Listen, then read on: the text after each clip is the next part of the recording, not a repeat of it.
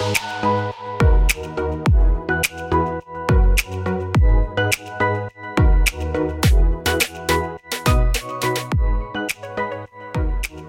week in our chapter of the story, we got to hear Jesus teaching his disciples about who he is and questioning them about who they say he is.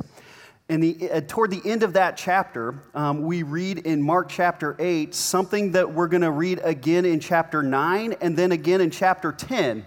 3 different times Jesus warning his disciples, because we have reached this place, because we have reached the spot where you are telling us who I am, that you need to know now that the hour will come that the Son of Man is going to be turned over to the officials and he's going to have to die. And all 3 times they get confused. And so we've reached chapter 26 of the story, and we have reached that hour. And we are at the hour where Jesus is being turned over. And so I wanted to approach this chapter a little bit differently than what we have done in the past. Here in a second, I'm going to stop preaching for a second, and we're going to all go to Sunday school, okay? And so you're going to be getting a lot of information, and I understand that. Our scripture references are going to be up on the board because we don't have time to read all of the things that the scripture says is happening during this hour. But we hit a point where Jesus is in the Garden of Gethsemane after he has just demonstrated what the Last Supper is and set the tone for communion moving forward.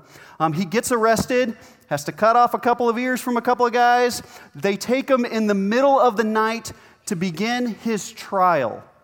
Now, in the scriptures, it gets a little confusing for us sometimes, I think, because it's not exactly ordered the way that we like. It's not chronologically spread out for us, and not all of our Gospels cover every single bit of what the trials are. So I'm going to try to present that to you this morning. So we're going to walk through this. Jesus actually, in the Gospels, goes through 6 different official trials. 3 of them are Jewish trials, and 3 of them are Roman trials. And so I'd like to quite literally walk you through these 6 trials. So we're going to start out with Jesus' first Jewish trial. In the middle of the night from the garden, he gets brought to a guy named Annas. Now, Annas became high priest of the temple right after Jesus was born, but he only stays in office between the years 6 and 15 AD. The reason why he gets removed from office has nothing to do with the Jews. It has everything to do with the Roman government. The Romans believed that Annas was too violent in his leadership at the temple. They removed him from office for, quote, for imposing and executing capital sentences which had been forbidden by the imperial government. In other words, if you were a Jew and you wanted to accuse somebody and get him legally killed, Annas was your guy that you brought him to. That guy was kill them all, let God sort it out later. That was his motif through this. However, he continued to be a presence and an influence amongst those at the temple. Annas had 5 sons, 4 grandchildren, and 1 son-in-law who all become high priest at some point in history. He has a legacy of this. He is a career high priest. Now, we also need to understand something as this trial begins, that the way the Jewish law worked is you had the Old Testament, which tells us what the law is, but then you had a bunch of rabbinical teaching throughout all of history that was sort of oral teaching, some things they began to write down, which taught you how to follow the what.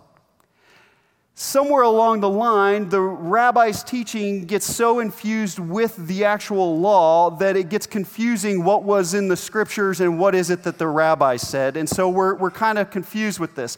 This is important because Jesus is first brought before Annas in the middle of the night. And we read about this in John 18. At the beginning of this, Annas asks Jesus several questions, or at least a couple questions. But he's asking him really about his disciples. What is it you're teaching your disciples? And Jesus responds to him by saying, you know, every single one of my teachings has been in public. I've been in the synagogues. I've been in the temple. They are public. If you want to know, just go ask. Just go seek it out for yourself. And then at this point, a Roman official or a Jewish official at the temple strikes him in the cheek and tells him, this is not how we talk to the high priest. Well, we've got problems with this because Annas is not the official high priest. Matter of fact, we know from when you put all the information together, and this is where we go to Sunday school, that in this trial alone, this part of his first trial alone, that the Jewish officials break at least 8 different laws in this trial. You see, the trials were supposed to be held in a place called the Hall of Judgment, which is in the temple area.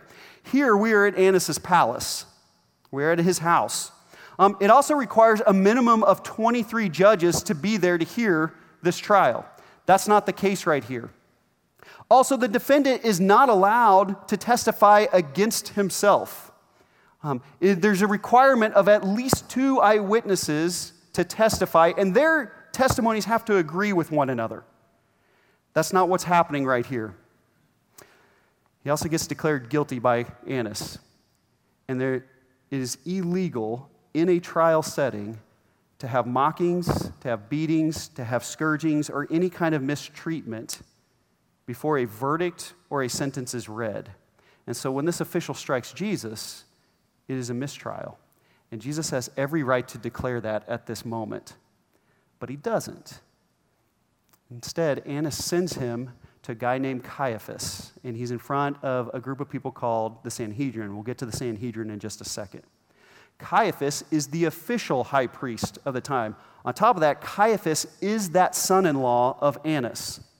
And so Caiaphas has got his father-in-law kind of looking over him on this and kind of influencing him on this, and he's also got this responsibility here. Now, Caiaphas is in this position not because he's kind of worked the line that you're supposed to as a Jewish high priest. He's in this position because the Roman government put him in this position. He stays in office as high priest longer than anybody else in all of history, and it's mostly because he's skilled at pleasing the Roman politicians and kind of keeping the Jews from rioting too badly. That's how you hold an office under a Roman government, is you keep the riots down to a minimum. And Caiaphas is a master at this. Now, we have this recorded in all of the Gospels, but it is in Matthew and Mark's account that we see that the Jews around them are kind of rushing around to find some witnesses, and they find some false witnesses who come before Caiaphas, and they say something like this: hey, this is the guy that said he's going to destroy the temple, and he's going to rebuild it here in just a few days. That's what they're testifying to, but even then, their wording isn't exactly matching up. They can't seem to agree on what the actual testimony is going to be. But that was enough for Caiaphas to start questioning Jesus, not about temple things, but he questions Jesus and says, are you really the Christ? Are you really the Messiah, the chosen one? And Jesus doesn't exactly respond to that, but he basically says, you know what? You're the one that just said it. You're the one that just said it. And Caiaphas does not respond in kind. Caiaphas does not respond in kind, and he shouts, this is it. This is blasphemy. Can't you guys see this? He's guilty. Now, this trial right here has violated at least 13 different laws that existed for Jewish trials at the time. See, the procedure is supposed to be this. The judges could get together, and they're supposed to question first for acquittal, then they make a case against why this guy should not be acquitted. And they never question him for acquittal at all. They just question him for guilt. And they're supposed to do this because it is of the highest importance that we don't punish a guy that's innocent. Also, all the judges present could argue for this man's acquittal, but not all the judges present could argue for his guilt. In other words, you can't have all of the judges in place there yelling guilt at this guy. At least one of them had to defend him. Jesus required legally a defendant. Legally, he had to have representation, and he has none of it. They only question him. He's representing himself. Furthermore, Caiaphas charges him with blasphemy. And legally, blasphemy could only be charged against someone if the name of God is said out loud by the one being accused. And Jesus never says those magic words. The closest we get is Caiaphas accusing him of being the Christ, the chosen one. Then Guilty verdicts were not supposed to be read the same day closing arguments are made. Sentencing is not supposed to be given on the same day that closing arguments were to be made. Also, verdicts and sentencing were not allowed to be given at night. They could only be given during the day, and this is happening in the middle of the night or the wee early hours of the morning at this point. And you could not give verdicts or sentencing the day before or the night before a festival. And the next day is when Passover is starting. In a capital case in which death is sentenced, it is illegal then for any scourgings or beatings or mistreatments of the one who is about to receive that penalty, because death was supposed to be penalty enough. And once again, Jesus receives a beating. And it's at that point, Jesus could have had every single right to call for a mistrial. But instead, he's sent in front of the Sanhedrin again. Now, this one is a little bit different. This is the next morning. It's kind of an impromptu trial, but he's in front of the Sanhedrin. Now, the Sanhedrin were a group of guys who were the officiants at the temple. There were 70 of them plus the high priest, so 71 in total, and that's to ensure when verdicts are being voted on that there would be an odd number so there couldn't be a tie in the voting. And so there's supposed to be 70 of them. Their job, according to the Roman government, was to ensure that peace between the Jews and the Romans still existed. In other words, you got to make sure they don't riot. That's your job. If you want to keep a Sanhedrin in the Roman Empire, you keep them from becoming a mob. That's what you got to do. Their Jewish role was to act in a very similar way as our Supreme Court. They heard the federal cases, they heard the capital cases, and after their verdict and ruling, there was nowhere else to appeal. And so Jesus is in front of these guys the wee hours of the morning. Mark gives us just one verse about this. Luke mentions this in just a handful of verses. And they begin questioning him. This becomes a very brief, unofficial trial with an official verdict. And it's really weird, awkward, and illegal. But the procedure for voting on a verdict is supposed to work out like this: that for the death penalty, it required voting done individually from those that make up the Sanhedrin, and it starts with the youngest, and they work all the way up to the oldest, because they didn't want the younger, more impressionable men of the Sanhedrin to be influenced by those that have been around for a little bit. And it was supposed to be a way to make sure that your vote is voting on the case, not you trying to kind of position yourself sort of politically within the temple. That didn't happen here.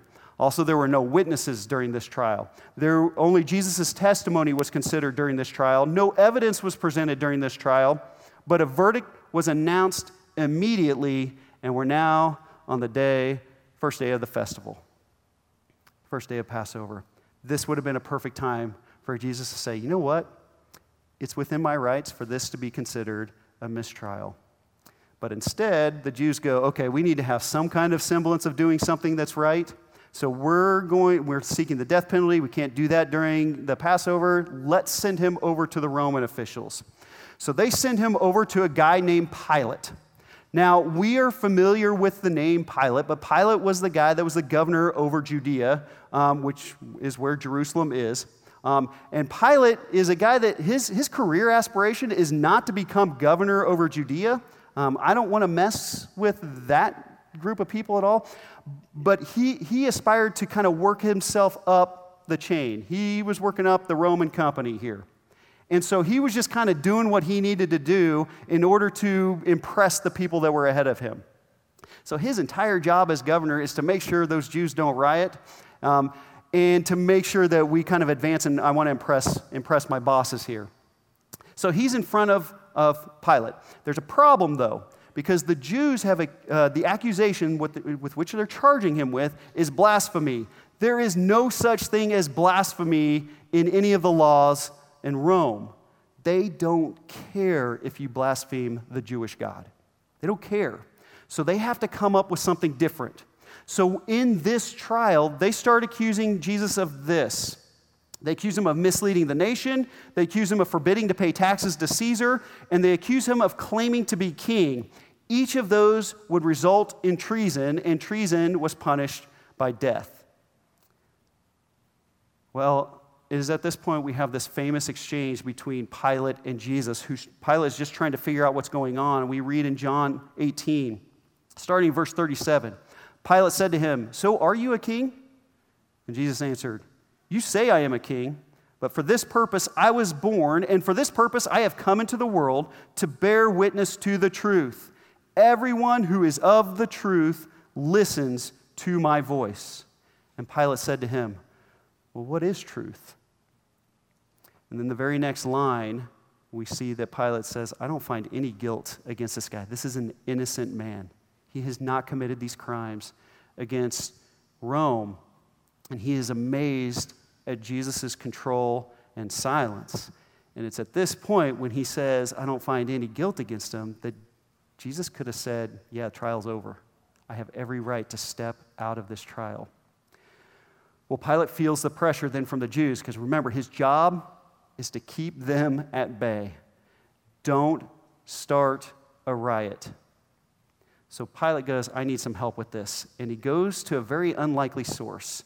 And it's a guy named Herod. Specifically, it's Herod Antipas. And Herod and Pilate have a very weird history together, okay? Remember, Pilate's aspirations are to move up in position in the Roman government, in the Roman political realm. And so he wants to demonstrate that he is a good governor, and so he starts a bunch of different programs and starts a bunch of different projects, and he starts a bunch of different services. Well, he doesn't get to declare how much taxes the people pay. He can only use the budget that is assigned to him. So he has to figure out ways to pay for this. One of the ways he pays for these projects that he is starting is by invading the temple, taking out money from their treasury, and using that to spend on the Roman government. This does not make Jews happy. Specifically, it doesn't make Herod happy, who is the Jewish political official of Judea. And so they are always at odds. It's always kind of one statement away from, okay, the riots are about to start. But if Herod wants to hold his position, he is going to keep the Jews at peace. Well, he brings Jesus before him, basically says, "I haven't seen anything wrong with him. Help me out here. Help me figure out a way to kind of work this situation so we don't start this war in the middle of the empire." Well, in Luke chapter 23, Herod begins questioning him, doesn't really get any answers, and so they start beating him. And it's all really because they're trying to intimidate him into confessing that he's guilty. Like if they hit him hard enough, if they beat him long enough, if they scourge him enough, he's going to say, "No more, fine, I'm guilty, do whatever we can." But Herod doesn't find any guilt with him. But because he helped Pilate kind of put this together, we read in Luke chapter 23, verse 12, that Herod and Pilate from this point on become friends, because before there was enmity between them. They have just made kind of political friendship here, and they're working together. So Herod sends Jesus back to Pilate. And this is where kind of the rubber meets the road for us. So he's back in front of Pilate. Pilate has announced he's not innocent, or he's not guilty, he's innocent. There's nothing we can charge him for. The crowd doesn't like hearing that. So Pilate says, "Hey, all right, here's your choice. You can either let this thief go, who we know is guilty, or we can let Jesus go." And they say, "No, let the other guy go. We want Jesus there." The mob disagrees with Pilate, saying that he's innocent. And so Pilate does what Herod did, and he begins to scourge him. He has Jesus beaten, trying to intimidate him into a guilty confession. And it's not working. He comes back. "Look, this is an innocent guy." And the mob starts accusing Pilate and saying, "Clearly, you are no friend of Caesar's." Them are fighting words for Pilate. And so Pilate comes back, accuses Jesus of claiming to be God, the crowd yells, crucify him, crucify him. And we see in this part of his trial, his third trial in front of him, that the accusations are changed against Jesus. And you can read this in our Gospels. No witnesses are brought forward. No testimonies are heard except for private hearings from Pilate and Jesus. There's no defense that is provided for Jesus, which is required under Roman law. Innocence is declared both by Pilate and by Herod. And the crowd is yelling, crucify, crucify. And Jesus has every right to say, this is a mistrial.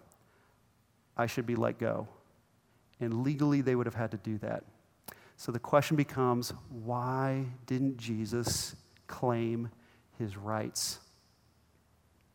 Well, we see a lot of fallout happen from this trial, from these 6 trials. We see a lot of different things happen throughout history. We have Pilate, for instance. Man, from here on out, Pilate, a little bit later, gets removed from office. One legend says that he was so distraught that he ended up committing suicide. Another legend says that actually his wife ended up converted to Christianity, and later on he gets converted to Christianity. We have Herod, who his career aspirations was to be a real king, not just kind of a fake title that he puts on himself or that his family's put on himself. But we see throughout history that Herod's nephew actually betrays him and they end up dethroning him. He ends up living a life of poverty up in France, of all places, because he wasn't able to lead in truth. Annas, his name's never mentioned again. The only thing we ever read about him later on is that he's assassinated about 30 years later. Caiaphas, he oversees not just Jesus' trial, but he ends up overseeing a lot of different trials in the book of Acts, persecuting Christians. And he's ultimately then removed from office by another Roman official because he's clearly not able to keep the peace. And again, he is putting a lot of people to death, and the Romans don't like that. Joel Gregory says this, that in our efforts to see all these different things happening in the trial, what we're not seeing sometimes is ourself. And he writes, we often tend to romanticize the trial of Jesus, and that is to speak of its pain, torture, humiliation, and its illegality in a way that distances us from the trial. But we've never experienced anything like it. When we see the trial of Jesus' expediency, injustice, and agitated selfish confusion, we can paint ourselves into the picture of that trial. For in that hour, the Christ of God both exhibited this and conquered it by taking it into himself. In that hour, the night almost put out the light, but the empty tomb shows that principle will have the final word over expediency, that absolute justice will have the final word over malignant injustice. The composed silence and dignity of the eternal God will have the final say over the agitated and selfish confusion of man. Why didn't Jesus claim his rights for a mistrial and step back out into freedom? Because we were on trial. Because it would have been the only way to step into the greatest act of love and forgiveness that mankind has ever been able to experience. If he claimed these rights, we'd have no cross, and he knew that the cross was the absolute most vital thing that we can ever receive from God. Jesus didn't claim his rights because he loves you and I, and he wants to create a way for us to be with him. And so it's at this cross that we get to experience that kind of forgiveness and that kind of love. And today, it's at the cross where you may, for the first time, get to experience that love and that forgiveness. And if you have a decision to make for that, man, we've got some people at our decision point who would love to pray with you about that. Because you will never receive a greater love. And you will never know true forgiveness unless it's at the cross.